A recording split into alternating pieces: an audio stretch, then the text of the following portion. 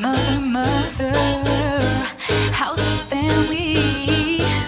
I'm just calling to say hello. Black parents, we don't have the luxury of avoiding race and racism. We're going to experience that from day one, literally. Heavens no. Mother, are you listening? Just a phone call to ease your mind. Hello and welcome to Mother, a new podcast from the mom friends you need right now. Because this shit is hard. While Mother is technically a parenting podcast, this is not a podcast about kids. It's a podcast all about the experience of being a mother, which in some ways is universal, but is really very different for all of us. I'm your host, Emily Ferris, a writer and married mom of two in Kansas City, Missouri, not Kansas, where I'm recording this intro from my new shed. For the past few weeks, I've been converting a shed into an office, and I just moved in last night. Which reminds me, I forgot to tell this week's guest before we recorded that my now former office was basically a storage unit when we talked, and that I usually don't do video calls in front of piles of shit, but whatever. If you want to see my new space, which does not look like the she sheds you see on Pinterest, and I refuse to even call it a she shed, I'll share pictures in the Mother podcast Facebook group, where the password is tired. And you can always find more information on the show and my guests at motherpodcast.com, where you can also leave me a voicemail. Anyway, back to my conversation this week. There are some hard truths in here, and there were a few times I cried when I was editing it. I laughed too, and that's what I love about this podcast. It really is like a conversation with a mom friend. It is. But in all seriousness, my conversation with Kelly Glass is important, and I hope you'll listen all the way to the end, especially if you, like me, are a white mom. Okay, well, now that I've made it all heavy and shit, I guess we should just get into it already.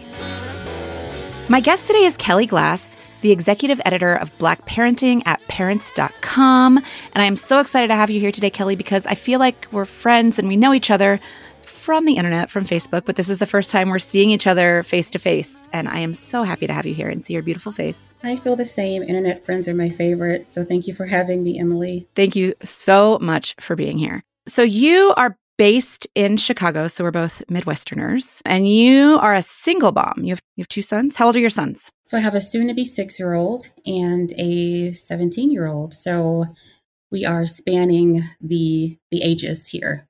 Yeah, that is quite a spread. I know you're not really supposed to ask questions like this, but was that on purpose? Yes and no. So I was a teen mom. Fun fact. I was a freshman in college when I had my oldest son. So was that on purpose? No, that was not. But my 5-year-old, he was very much on purpose. I have an almost 6-year-old as well. So if we were in the same Midwestern city, they could be friends. Where are you? I'm in Kansas City, Missouri, not Kansas, as I used to say in the intro. Perfect. Missouri, not Kansas. Yes. I spent a decade in New York and then moved back to Kansas City. I'm from outside of Kansas City and moved back in 2009 and then met my husband about a year after that. Interesting. Good old Kansas City. You are a single mom, but you have not been a single mom for long, correct? You're going through a divorce? That is correct. So I of course, I was a single mom when I had my oldest son, but recently I've been going through the longest divorce in the history of divorces, I think. People would disagree, but yeah. Was lockdown the catalyst for your divorce? It wasn't. In fact, I think lockdown is the reason why it's taking so long. I think we both just kind of got like, whatever. Oh, well, it'll happen. But no, it was sort of in process for years. And I think a lot of people can relate to this when you know a marriage is ending. You go through kind of like a few different separations before you get to the place where you're like, okay, this is really ending. Let's do this. And so I think that happened actually over lockdown where I got to that place. So I think that would probably make it easier too, because when you like taking someone out of your life is a shock to the whole system. But then probably by the time you've gone through a few different separations and false restarts, you're like, just get out of my life already. Exactly. I think that's when I'm doing okay, without this person. I think it'll be fine. Yeah. Do you feel like you have a good co-parenting relationship with your soon-to-be ex-husband? Oh, absolutely. I could not be more thankful for that because at the end of the day, of course, it's about it's about the kids. You know, you have to do what's best for the kids. And I know a lot of people kind of like have to grin and bear certain situations for the kids. And I'm just so thankful we don't have to worry about that. I think we're both just kind of like drama-free people. So this has been fairly easy. We just parent, go in our parenting corners, and we do what we got to do. Now, were you already living separately when lockdown happened? Yes. Does that mean you got to send your kids to his house sometimes while you were in lockdown? That's what it means. Yeah. Wow.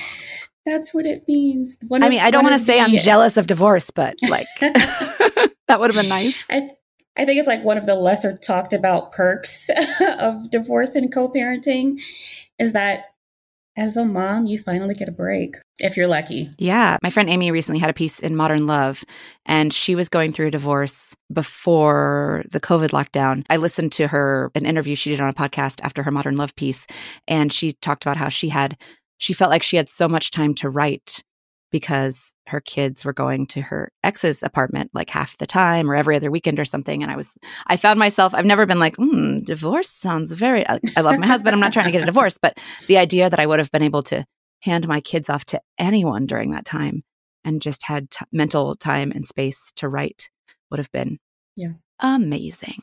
Yeah. One of the perks. I would encourage married people to just kind of do that anyway, like pretend they're co-parenting for like a weekend out of, the month or something, and just, okay, you have the kids this weekend. Bye. I like that. That's a good idea.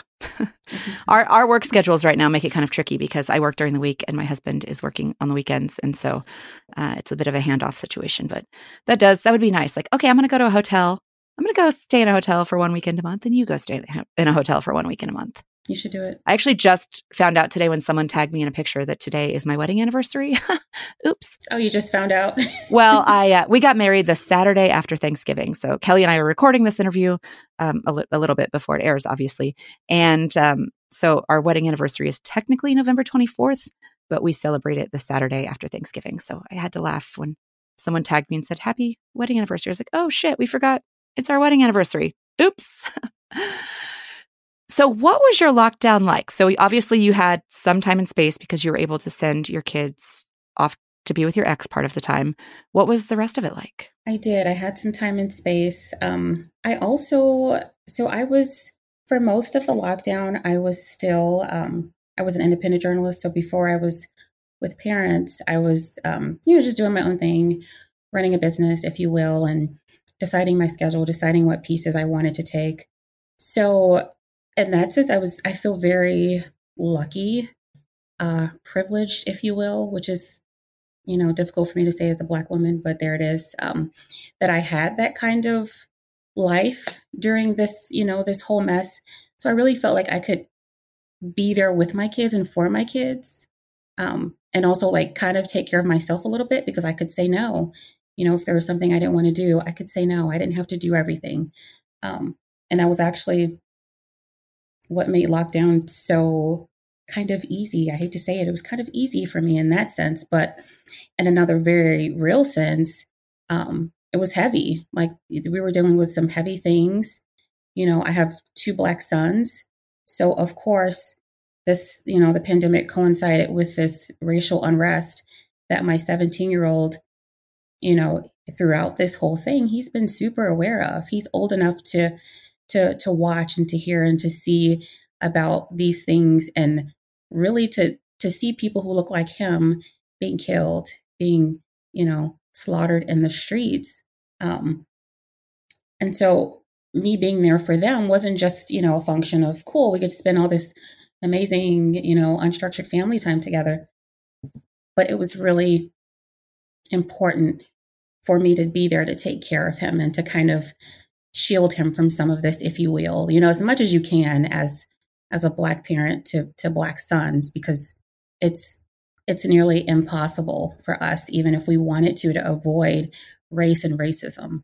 Yeah. I mean, that was so hard to watch just as a parent of any child. Like, it's kind of fucked up that it took the moment of George Floyd, like crying out for his mom, for people to feel sympathy. It shouldn't have had to get to that. Yeah. As just a mom. That was so hard to watch. And I can't even imagine how it must have felt as a Black mom and a mother of Black sons watching that. And you mentioned, trying to shield your son and take care of him, but you are a person who has to be online and you work in media. Your job requires you to be on social media, to be in media, to pay attention to what's going on in the media. And we are in some of the same, or were in some of the same Facebook groups and writer groups. And I would see you going on and telling people like, Black parents, Black people, take care of yourselves right now. How did you take care of yourself through all of that? I'm one of those people, I don't always follow my own advice.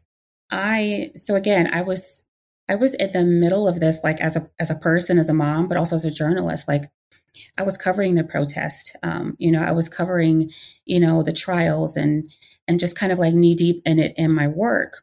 So mentally, no, I could not escape it.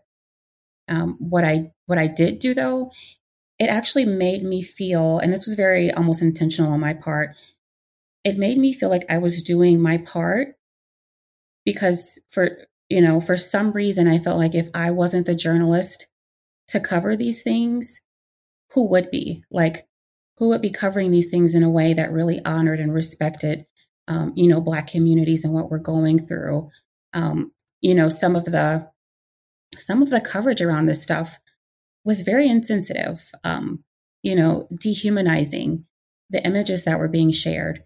So I felt like this responsibility, and I'm the kind of person who, like, if I feel like I am a part of something, even though I know that I cannot single-handedly change a culture in journalism, it did give me a sense of peace to know that I was at least contributing to the change. Did you feel compelled to do more parenting writing or more coverage of Black families or anything like that, even as a freelancer at the time?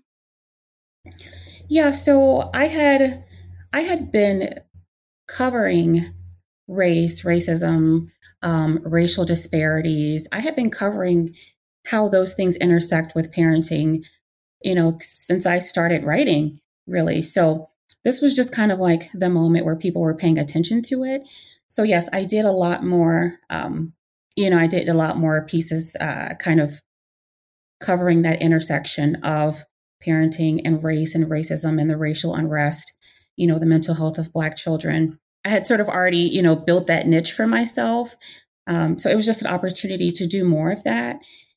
And what you saw happening a lot was, editors kind of seeking out these stories, which hadn't been happening. So on that front, it was a lot easier for me, right? Like I didn't have to like beg for a space in somebody's publication. People were looking for it. So yeah, I embraced that opportunity. Of course, at the same time, there was like this bitterness, and I think all Black journalists, during the last few years can, probably relate to this. Is why did it take so long? Like, why did it take so long for Black journalists to be valued and for them to want our stories and be seeking our stories, or even just to see the importance of us covering things that are not necessarily about race? Because you can look at some of it and say, there's two parts, right? There's the part where you need Black journalists to tell Black stories. And there's the other part where if you have more Black journalists just covering journalism altogether, some of the problems that we're having, maybe we wouldn't be having.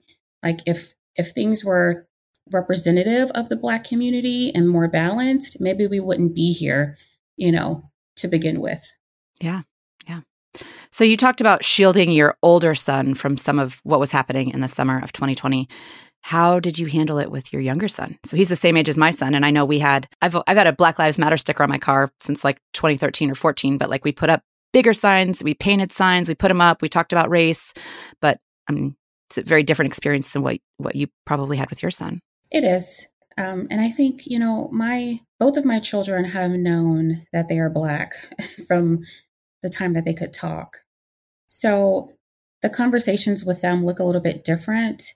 And it's not so much like a sit down as it is like an everyday, this is our life, this is what's happening. And so I saw my 5-year-old seeing what his brother was experiencing. And I feel like he learned through that. Of course, we stopped and we had conversations as things happened. But with my 17-year-old,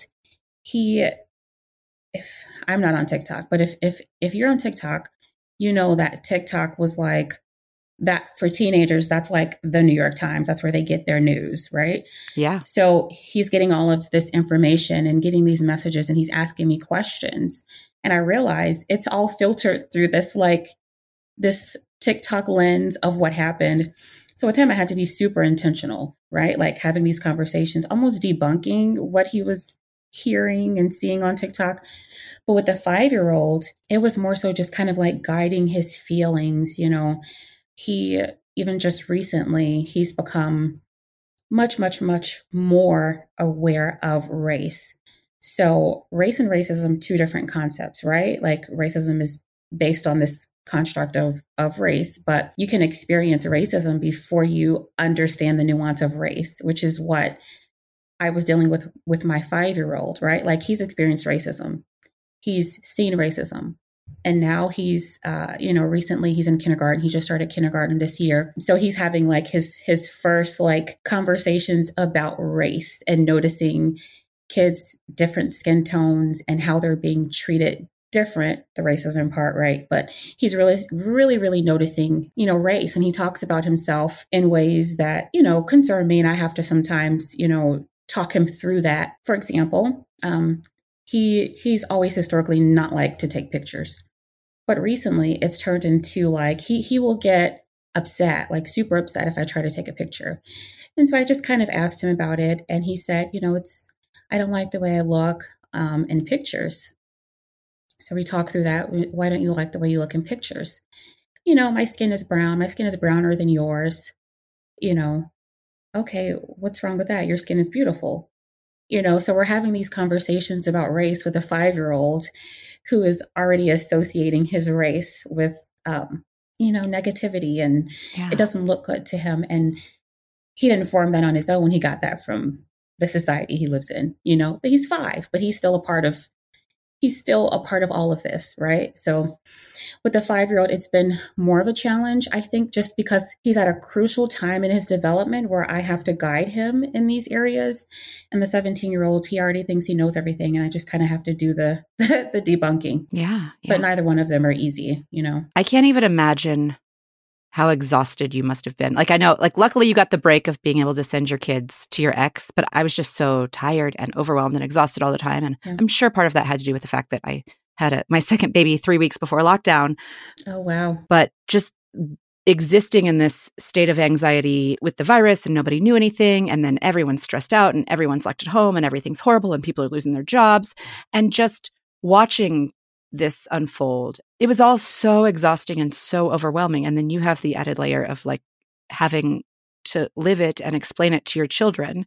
Yeah. I assume there was probably a sense of like, it's about damn time that what's happening is happening, but also like it shouldn't have taken this long. It should not have. We shouldn't be here. Exactly. We shouldn't be here. So did you ever just lose your shit or like melt down or just like sleep for days? No.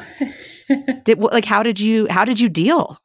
I know you'd say you dealt by like kind of encouraging other people to take care of themselves and taking care of your kids, but like, as a mother, as a woman, like, how did you deal?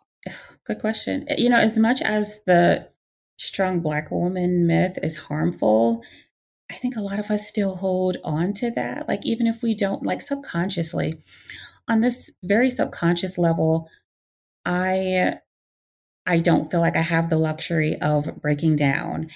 I feel like I have to keep going for my kids, for society, for the state of journalism. There's I feel a lot of burden on my shoulders, but they are burdens that I welcome. So I never necessarily broke down. I do take care of myself in a way where I know when to take a break. So again, like when I was independent, if there was something that I knew I cannot cover that, I cannot mentally, emotionally cover that and be okay. I'm not gonna cover it. I'm not gonna report it. I'm not gonna write about it.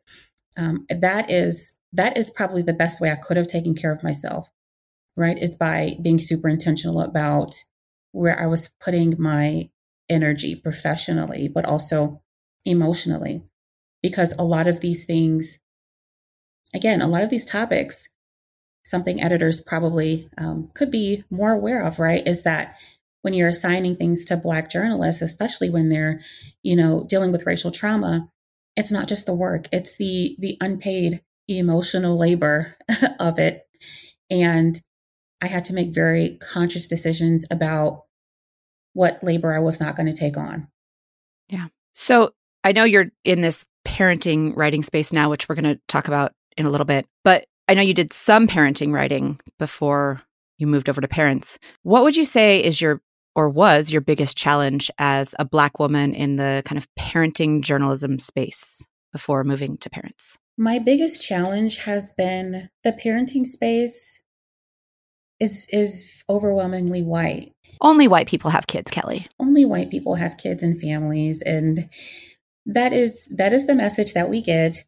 And when, even when there are Black stories in these spaces, they're often written for the white gaze. So they are serving white people, right? So one of my biggest challenges was doing the work, trying to get editors and publications on board with not whitewashing the work, speaking with and not just to or at or about Black people and Black families. And just by virtue of how journalism is and, digital media overall. The idea that something is for everyone. So if you go to, any major publication, to them, their audience is everyone. But what that really means is that it's for white people, right? So trying to change minds about this idea that something that's for everyone doesn't just mean white people. It should really mean everyone, right? So that was my biggest challenge. I killed a lot of pieces because, we couldn't come to that agreement. And I had probably one or two pieces pulled because I refused to whitewash them. So that was my biggest challenge. And I won't say that that's not still a challenge. That's definitely still a challenge. Could you, in broad terms, share the hot goss on what you mean by an editor trying to whitewash a parenting story?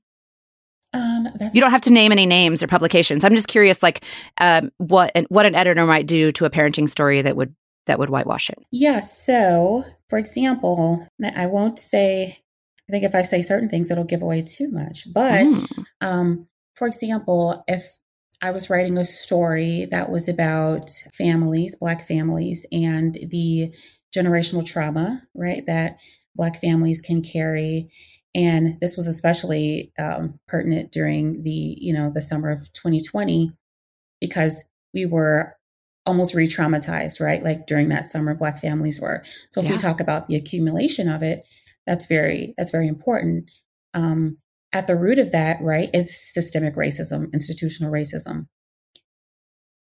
In writing that story, I, like any good reporter would do, I talk about the context behind generational trauma. And like I said, that goes back to systemic racism. An attempted whitewashing of that story looked like, well, maybe are you sure this is where this comes from? Maybe if Black parents wouldn't talk about race that much or wouldn't talk about racism that much, maybe they could stop passing on the trauma. What? That's a very specific example that actually happened. But I pulled that piece so hard. You're going to have to tell me offline who that was. I'm going to. I have to. You got it. I think you'll be very interested. Yes, I will be. That will not go in the show notes, listeners. I will not put that in the show notes. Kelly, I want to talk all about your new job because I'm very excited to hear about it, and we're going to take a quick break. But before we go, I do have one very important question for you. What are you wearing? Ooh, like face or body? Well, I actually do want to talk to you about your face because you are so into skincare and I love it. So start with your face and then work your way down.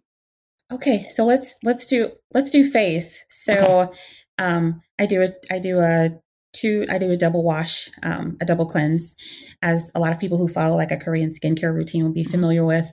I also do Laneage's 2-in-1 toner. So it's like a moisturizer and a toner. And then I put sunscreen on top, and I will say sunscreen again because sunscreen is very important. And Black people, please wear your sunscreen. We do need it. Sorry, that's a myth. Everybody needs and sunscreen. Everybody does. Even us more melanated folks, we need sunscreen. And I'm always doing eye cream, and I switched to Sunday Riley's autocorrect recently, and I love it. I'm obsessed with it. I bought it on a fluke. Is that the one with caffeine in it? It has something like that in it. So I usually use Glam Glo's under eye, and I think theirs has caffeine in it too, but they were out of that. So I got this and I love it. And then everything else is just Glossier. So a Glossier lip, Glossier skin tint, Glossier eyebrows, and mascara. I love it. You look beautiful, radiant. Okay, so kind of the point of this "what are you wearing" question is to find out, like, are you wearing sweatpants? Are you wearing a bra? So tell me, what do you have on bottom? Oh, so I am wearing yoga pants, so very close to sweatpants. And I am wearing a bra, but it's a sleeping bra, so it like half doesn't count. Is it meant for, is it really technically a sleeping bra? It's a bra to sleep in? It's technically a sleeping bra. You must need a bra to sleep in. I do need a bra to sleep in. That's a world I'm not familiar with, sadly. I have talked a lot on this show about how I cannot find a bra for my poor, sad little post-breastfeeding boobs. Oh, no. But I love that you're in yoga pants. Very few of the moms so far have been in real pants. I feel like it's very relatable that we're all like, you look very put together on top, but Thank you. Very happy that you're in yoga pants and a sleeping bra. I'm always in yoga pants. It's one of the beautiful things COVID gave us is that we all get to work from home in yoga pants now. Absolutely. So thanks, COVID. Thank you. Why not? All right, we're going to take a quick break and we'll be right back. I'm hungry, I'm dirty, I'm losing my mind, everything's... All right, we are back. My guest is Kelly Glass, the executive editor of Black Parenting at parents.com. You have an exciting new job there, Kelly, because you were hired to launch a new vertical specifically about Black parenting? Correct. We can't name it yet. That's correct. Not yet. That's coming soon. Okay. So it's launching in January. Yep, mid-January. Is there going to be a big party?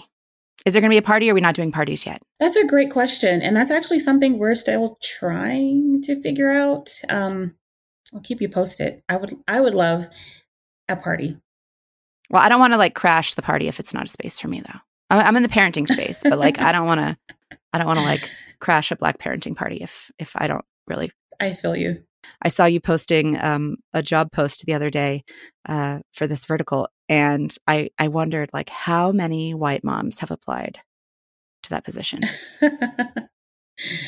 Probably a number that I have not seen yet, but I am never surprised. We talked earlier about how mainstream media and mainstream parenting content is kind of whitewashed for the white gaze. Is this new vertical, I know it'll be about Black parents and featuring Black parents. Is it for Black parents? Is this like specifically media created for Black parents? It is. So it is for us, by us. Most importantly, it's really going to center us on our experiences. Now, can non-Black people read it? Absolutely. And in fact, I would encourage that because that's what Black people have been doing. We have to glean whatever we can from, these stories that are not written with us in mind. And I think, I wouldn't be mad at the tables turning. And I also think that could be super beneficial to the kinds of conversations we're having with each other and in the parenting space overall. Yeah. I feel like so many white parents, just white people in general, are afraid to say Black. They'll be like, she was Black, the Black person. Black. And I'm like, what? Like, yeah. Or BIPOC. Why are you whispering? What's that?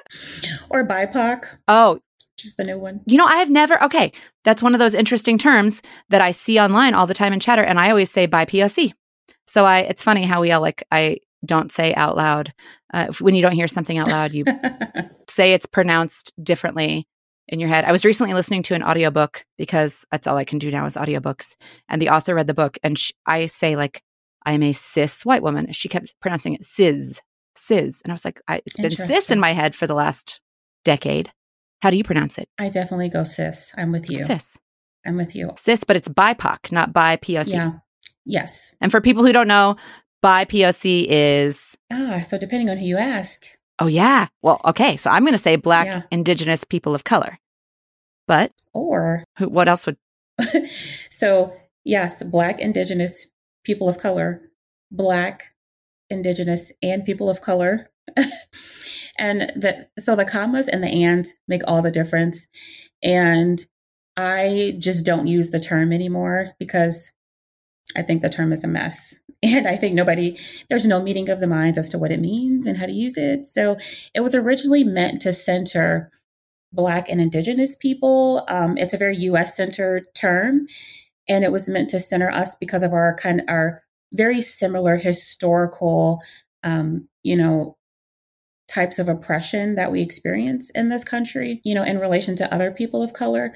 So it was meant to center our experiences, and it has almost become an erasure of them. So I don't use it. Oh, because it's just like lumping non-white people together. That's how it's been used. Exactly. I feel like I'm going to show my age here. And I recently got called an elder millennial. I'm technically a zennial or a geriatric millennial. I do feel like sometimes as soon as words start to catch on, like they become problematic. And then I'm like, oh shit, I'm so behind. And I was in a group and I used women with an X. And then I was told how problematic that was. And I was like, oh fuck, like I didn't know. I thought I was using the right term. And there needs to be a glossary that is kept up to date by the most in the know people. So the rest of us don't act like almost 40-year-old white women and say it wrong. I agree. Just not Urban Dictionary. But the good thing about that is when you're corrected, and I even get corrected in spaces online, it's just like a good opportunity to look stuff up and be like, okay, yeah, that's cool. Yeah. I understand that now, as opposed to being like, well, forget you. I tried. Yeah. Just what a lot of people do. I mean, like, oh shit, I'm sorry. Now I know. Exactly. But, then there are the people who will dig in their heels and cause so much drama in some, we won't go there, but some Facebook groups that you are no longer in. You mean the ones specifically for writers, maybe? Yeah. Yeah. It happens. We won't go there. Again. It does happen. Not going to put that in the show notes. Okay, so back to your new exciting job at parents.com. So this vertical, this is going to be an online only publication, correct? Digital, fully digital, or is there going to be a print component? There is going to be a print component. And yes, so fully digital for now. That's where we're investing all of our energy and our, time. And I love digital, so I'm not mad at it. Now, is the print component going to be within the Parents magazine, or will it be separate? Within Parents magazine. Okay. All right. Yep. I'm excited to see it. Now, obviously, like parents who are not Black parents, white parents can benefit from reading this vertical and absolutely should. I wish we could say the name because I could be like, bookmark it. But if you go to parents.com right now, you already have content in this vein. Exactly. And you're doing a lot of interviews. Yes. With famous people. I am, and famous people are interesting. No, it's been fun. So I will say that the vibe of this new Black parenting vertical, it does not center celebrities. I want to make that clear. It's not. It's a little bit less lifestyle, and it's more culture, okay. Right? So original porting and features, and really solutions-based journalism, but the celebrities, they have things to say about parenting that sometimes I think somebody can relate to it. Somebody is interested by it. And so, we don't turn down a really cool celebrity who has something important to say about Black parenting. And one thing I've kind of noticed with what you've been putting out so far, in mainstream parenting media, it seems like if there is a story about Black parenting, it's like about the fact that this family or this parent or this child is Black. And I feel like with the content you're putting out, even though this hasn't officially launched yet, it's like Black parents just get to be parents and talk about issues in parenting that like you don't always have to focus on race. Yeah, that's what happens when you center Black families and our experiences, as opposed to constantly othering them just for the sake of saying we wrote about Black families. And that's what happens when you decenter the white gaze. And yeah, I do hope that white parents and non-Black parents in general, I do hope they read what we're doing. And I think that will be part of normalizing the idea that a family doesn't just look like one thing. And even within the content that we're doing, and I hope that, once we launch and once we build up content, people will be able to see that we're also kind of bucking against this idea that a family looks like one thing, that parents look like one thing. Like, we're speaking to parents of all genders, people across kind of like this, the saying is the African proverb about it takes a village. And in a lot of ways, Black families really do still operate that way. And we really are going to be including those people into the fold. So I don't know if you saw my Yvonne Orji interview she plays Molly on Insecure. She talks about being an auntie, right? Because Black aunties are so important to the Black family structure and to Black kids. And just the idea that all of these different people in Black families who are important and part of the village, they will have a space as well. Like, their stories will be included. And the celebrity coverage is fun, right? Yeah, it's fun. I'm not going to lie. It's it's fun. And it's pretty cool to say, I talked with Jamie Foxx, like, no big deal. I talked to the celebrity. I talked to Kelly Rowland. I mean, that kind of stuff is fun, no doubt. Yeah. Is it a lot of like crazy red tape to get to these interviews? Like, you have to does their PR person come on the Zoom and they're like, okay, they're coming in 3 minutes and you're going to have 7 minutes to do your interview and then it's over. You've done this before. That's exactly what it's like. That's literally what it's like. But the lead up to it, it's always pretty easy because they have a story to tell and they're eager to have someone to tell it. And I like to believe that even for celebrities who have been doing all these interviews, probably, like for years and years and years, doing all this press and these junkets, I like to think that I see a little bit of sparkle in their eye when they see a Black journalist interviewing them. Yeah. Because honestly, there's just not, especially they're interviewing specifically in the parenting space, there's just not that many of us being represented. There's not that many of us who have those opportunities. So that's probably the most fun part for me. So beyond some lifestyle and the celebrity stuff, what are your goals? What kind of content are you hoping to publish? Yeah. So again, original reporting is going to be a huge component of what we're doing. I want to make this feel like a premium place for people in Black families, for Black parents, for people in that village to come and find this news and this reporting that centers them. There's also going to be, of course, that daily news component where, whatever news is out there, such and such publication has presented it. But here's why it's relevant for us. This is why it's relevant for Black people. This is that missing context that was not in what the other publication was doing, but also really like a celebration of Blackness, right? Like, we see, and I think you talked about this before, right? Like, we see so much of Black families, Black people being covered in a way where, oh, it's bad news. Oh, it's traumatic. Oh, this terrible thing has happened. And that is absolutely necessary. And this new vertical will not shy away from being authentic and being real about that. But there are so many Black people already out in our communities with solutions that are not being covered. So many of us who are already working hard toward making things better for the next generation, for our children, that are not being featured. Right. So in that way, it's going to be really a celebration of Black families and people who are doing, making an impact, making things better for the next generation. And I hope that's the main difference. There are other Black lifestyle, media publications out there. This is not going to be that. And I just hope, when people see it, they'll get it. Well, I'm very excited to see it. I am, just based on what you're putting out already, I'm very excited to see it. Thank you. And I will be one of those white moms reading this content regularly.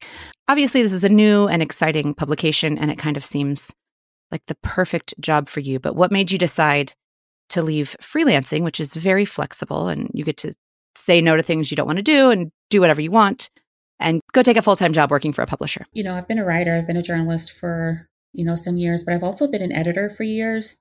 That's been mostly like on a contract basis. And one of those gigs was with parents.com. So I did have a longstanding relationship with Parents. I had done American Birth Story, which was a spotlight package talking about the maternal mortality crisis and how it really impacted Black and Indigenous birthing people the most. And I'd also done anti-racist curriculum, which was, what it sounds like. And I enjoyed those experiences, but I also feel like they left a mark. I feel like they kind of carved a path for people to see that this kind of thing was necessary, and at Parents, it was necessary. So because of those experiences I had, and because, Parents.com under such great leadership, I would not, and you've already said it, like when you're independent, you can take whatever gig you want and turn down whatever you want, and you have all this flexibility. It has to be like the right thing. It has to be like the dream job to make you give that up. And this was that for me. And because I really trust the leadership there, I knew that I could do the work that I needed to do there, right? And that it could be impactful and that I could be, wide reaching. So it was really like, it was just a matter of the right timing, good leadership, and just something in line with my purpose, So it felt right. And as someone who recently decided to leave freelancing, accepting a full-time job, sweet benefits too. Yeah, health benefits are good. Yeah. We like those. Well, this job does seem like a perfect job for you. I actually wondered when I saw that you were launching this, if this was created with you in mind. Do you know if they created this vertical with you in mind as the editor? I don't think so, but I also don't know. I'm going to start that rumor. Parents.com started this vertical with Kelly in mind as the editor. I think you've started it. Yes. It started. Yes. I love it. I know that Black women especially have to do a lot of work educating white women especially, but non-Black people. However, I'm going to ask you to educate us a little bit more. Any media consumption advice for moms who mean well, but are still getting most of their content from white-run mainstream media, other than, of course, than looking at your new vertical? Yeah, it's kind of hard out there right now, right? Like what's out there is what's out there. So in recognizing that most digital media, especially in the parenting space, is going to be centering white people, I would just encourage white parents especially to question what they're reading, right? And if that means, and of course, I'm also an elder millennial, so I'm still very much on Facebook. So if that means like posting it on Facebook and engaging in conversations with what you've posted, putting aside any fragility about what you think, should be the takeaway, and listening to Black people, listening to other people of color. That's as educational as you can get without having to pay somebody. Like those opportunities, take them, and don't ask for them, right? But take them, because your media habits are going to be your media habits, and it's limited what's out there right now. Of course, our new vertical is hoping to change that for the parenting space. But whatever you are engaging with as far as media, make sure that you find a space, find a way to engage with that through a non-white lens. Yeah. And sometimes that means the people in your circle, right? And if you don't have Black people in your circle, then I don't know what to say to you, because that's terrible. Yes. So do that first, right? Like organically, right? You should by now have more than one Black friend. I'll plug the bonus content of Mother, which I did with my original co-host for the show. It's bonus content wherever you're listening to the podcast about diversifying your mom friends. So amazing. If you don't have any Black people in your circle, I don't know, we give the best advice, but we try to talk about diversifying your mom friends. Yes, do that. That's step one. And then from there, find spaces where you can engage. Like I'm in a few Facebook groups, and I'm just going to assume that other elder millennials are hearing me, and I'm not talking to people who are on TikTok only and have no idea what I'm talking about. But I don't think they're listening to this anyway. great. Like find those spaces. Like I'm in spaces on Facebook where there are Black, mostly moms. I'm going to say moms, even though I tend to avoid being super gendered about parenting roles, but there are Black moms and white moms who are discussing these kinds of things. Those spaces are out there. Sometimes you find them by accident. Sometimes you need to seek them out, right? But find those spaces where you can engage. Avoid doing that in spaces that are predominantly white, like some of the Facebook groups for writers. The aforementioned Facebook groups for writers who are also parents. That one, yes. Avoid doing it in spaces like that. Do it where you can actually engage, and by engage, I mean listen, keyword, to what Black parents are saying about these things, right? And that's the best way to navigate that. Outside of Facebook, any words of wisdom or encouragement for white parents who are just afraid to talk about race and they like don't want to say the wrong thing? They're just like afraid that, you know, either they whisper the word Black or they're just afraid to go there at all? Yeah, get over it. All right. You have to, I mean, put that on a bumper sticker. So again, Black parents, we don't have the luxury of avoiding race and racism. We're going to experience that from day one, literally. If you look at the birth rates, the infant mortality rates, the maternal mortality rates, from day one, we are affected and our lives are shaped by race and racism. So should I necessarily feel bad, if you will, for you that having conversations about race are difficult? No, I should not. I can engage just like any other Black person in your circle might choose to engage. It's not going to be my job. It's not going to be the next Black person's job to do that. So it honestly is about getting over it. Like get over that hump. Say Black, don't say people of color if you're talking about Black people. Don't say BIPOC if you're talking about Black people. Don't feel like you have to type out African American when somebody has told you they identify as Black. Like get over these humps and be open. That means sometimes things are going to feel really hard. They're going to feel like, ouch, you know, my character's being questioned. No, it's not. It's not personal. Get over it. And it's uncomfortable sometimes as a white person to bring up race if you feel like you're doing it in the wrong way, but like you're going to learn. And I guarantee that as a white person, it's more comfortable for you than like what Black people have to deal with in this country and in this world. Exactly. Yeah. Period. Yeah. Deal with it. I love it. Yep. Deal with it. Kelly, anything else you want to tell us about your new vertical at parents.com or what media we should be following? Anything else? Yeah, I would encourage everybody to just keep an eye out. Again, we're launching in mid-January. And if you follow parents.com already, then you'll certainly, you'll see us pop up. So just keep looking out. And where can people follow you, Kelly? Oh, I am on Twitter at Kelly G. Writer, and I am on Instagram with the very long handle at Kelly Glass, the journalist. Recently verified. Yes, exactly. That was quite the trip trying to get verified on IG without 5 million followers, but I did it. So you'll know you found the right Kelly when you see that blue check mark. That's it. Kelly, thank you so much for coming on Mother Mother. It's been so nice to see your face and chat with you. And I want to have you back after this launches because I have some ideas for us. So just be prepared for me to start bugging you incessantly once you launch. Oh, bug away. That sounds great. And thank you for having me, Emily. This was fun. Thank you. Am I lonely? Heavens no. I've dropped links to Kelly's social in the show notes. And if you want to continue the conversation, you can join us in the Mother Mother Podcast Facebook group where the password is tired. Because we are. And I am especially tired because I just started a new job as senior commerce writer at epicurious.com.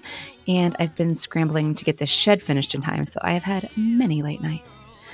Anyway, you can always find more information about the show, my guests, and the people and products mentioned on every episode at mothermotherpodcast.com. where, yes, you can also leave me a voicemail. Thank you so much for listening to Mother Mother.